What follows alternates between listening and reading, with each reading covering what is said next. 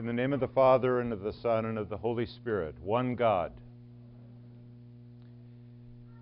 Many of us in these holiday seasons are anxious and distracted by much serving. We are distracted from the presence of the Lord by anxiety and much serving. The psychiatrists tell us that there is a sort of winter blahs that can come upon you that they call seasonal affective disorder. And for many of us, our dreams, our expectations of how the holidays of this world ought to be are seldom as we expected them to be. The presents are never quite perfect. The souffle falls, and not everyone who should be around the table is there. So while everyone else in the world, and while the elevator music sings Christmas carols and the ads tell us how wonderful it's supposed to be, while everyone decks the halls and spills eggnog toast, the commercial uplift of it seems artificial, and we ourselves can find ourselves feeling alien to all of it. Yet the holidays of the kingdom of God are pure and perfect.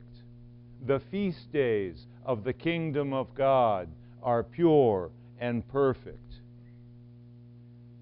Father Alexander Schmemann, of blessed memory, said that in these feasts we find something transcendent and radiant breaks into our life, bringing an encounter with a world of different realities, a reminder of something forgotten, of something drowned out by the routine, by the emptiness, by the weariness of daily life. The feast becomes for us a kind of longing sigh for a lost but beckoning beauty, a sigh for some other way of living.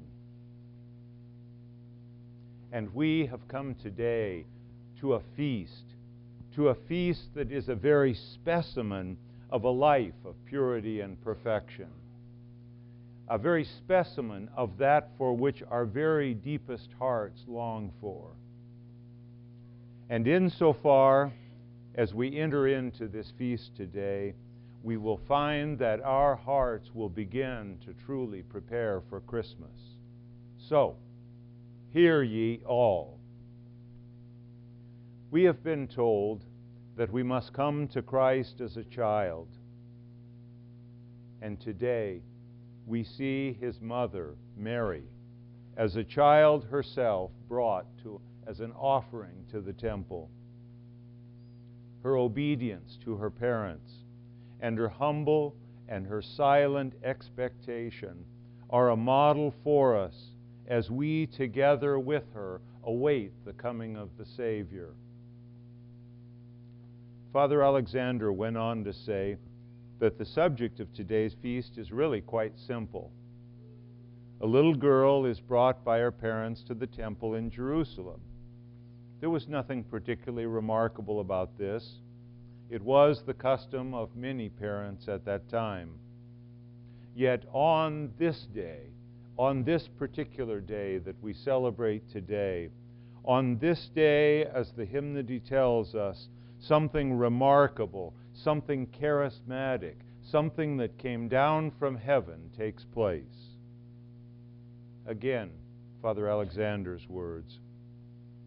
Here is this massive, solemn temple, the very glory of Jerusalem. For centuries it was only there behind those heavy walls that a person could come in contact with God. And now, this day, the priest takes Mary by the hand and he leads the child into the most sacred space. And the meaning of all of this is simple yet wonderful. From now on, man himself becomes the temple. No stone temple, no altar, but man, his soul, his body, his life. That is the sacred and divine heart of the world, the very Holy of Holies. The very Holy of Holies is now within us. One prepared temple, this child Mary, living and human. She is led into a temple made of stone, and from within it, she brings it into fullness and completion. With this event that we celebrate today, all of religion and all of life undergo a complete shift of balance. This day, all things are different. What now enters into the world is a teaching that reveals that while this little girl who we see before us, this small child, while she is fully human, while she is one of us, she has been selected and prepared and will be further prepared in her time in the temple. She has been selected and prepared to become Theotokos, the Mother of God. And in that role in which she is distinct, in that role, she has come to reveal the true and high calling of each and every one of you, the true and high calling of all of us, the vocation of each and every one of us. And what is that vocation, you might ask? What is that vocation that you have been given, each and every one of you, from the smallest child to my father? From all of you, from the very young to the very venerable. Each of you has been called to receive the God in whose image you were created in the first place. You were called, like the Theotokos, who is to become the Mother of God. You too were called to receive God and to carry him in whose image you were born. In this little girl, this little Jewish girl being led into the temple, we see the possibility of far-reaching cosmic change. It is, as the hymnody tells us, the very beginning of our salvation. Don't miss it. It is the beginning of our salvation today. And do any of you wonder in this moment why it is that we so love and celebrate our mother? Do you wonder why it is that we so love and celebrate this young woman, Mary, who is the beginning of our salvation? She, as the prayer says, the prayer which we clergy say every time before the Divine Liturgy, she opens for us the door of salvation. She, in opening herself to receive Christ, she opens for us the door of salvation that we all might receive Christ. For though he was from eternity the very Son of God the Father, the Mother who bore him in time, this Holy One who we see led in the temple today, she who is herself a spacious and living temple, in the great and holy mystery of this to contain the uncontainable God, she is one of us. She is not God. We do not worship her as God. We venerate her as Mother. We venerate her as true Theotokos. And we see her in this moment ushered into the Holy of Holies. And those of you who would be prone to think that things must always be a certain way, think about this. A little girl is led into the Holy of Holies. A little girl, not a man. A little girl is led into the Holy of Holies. She is of us and for us.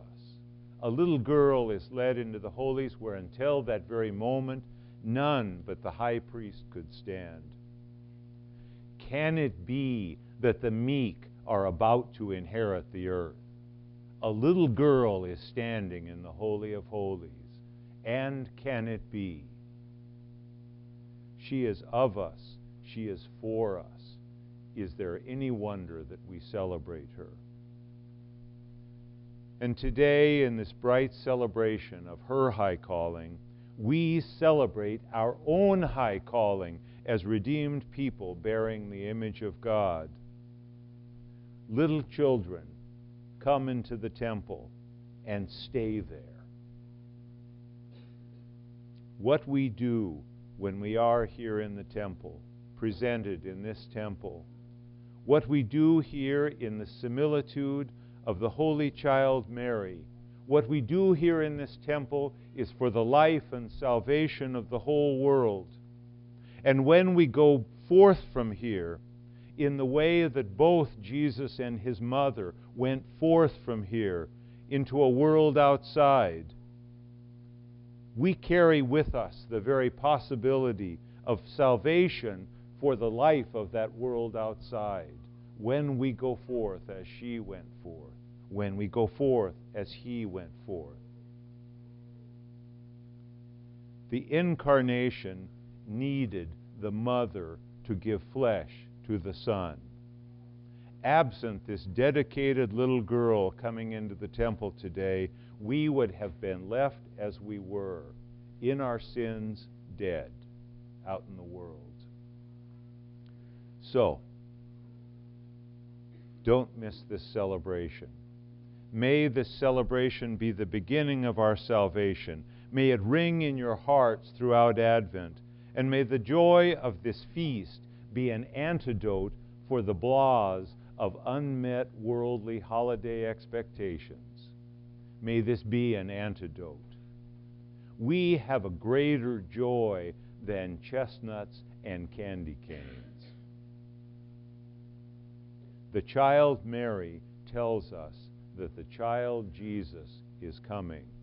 In honoring her, we prepare for him. Glory to God.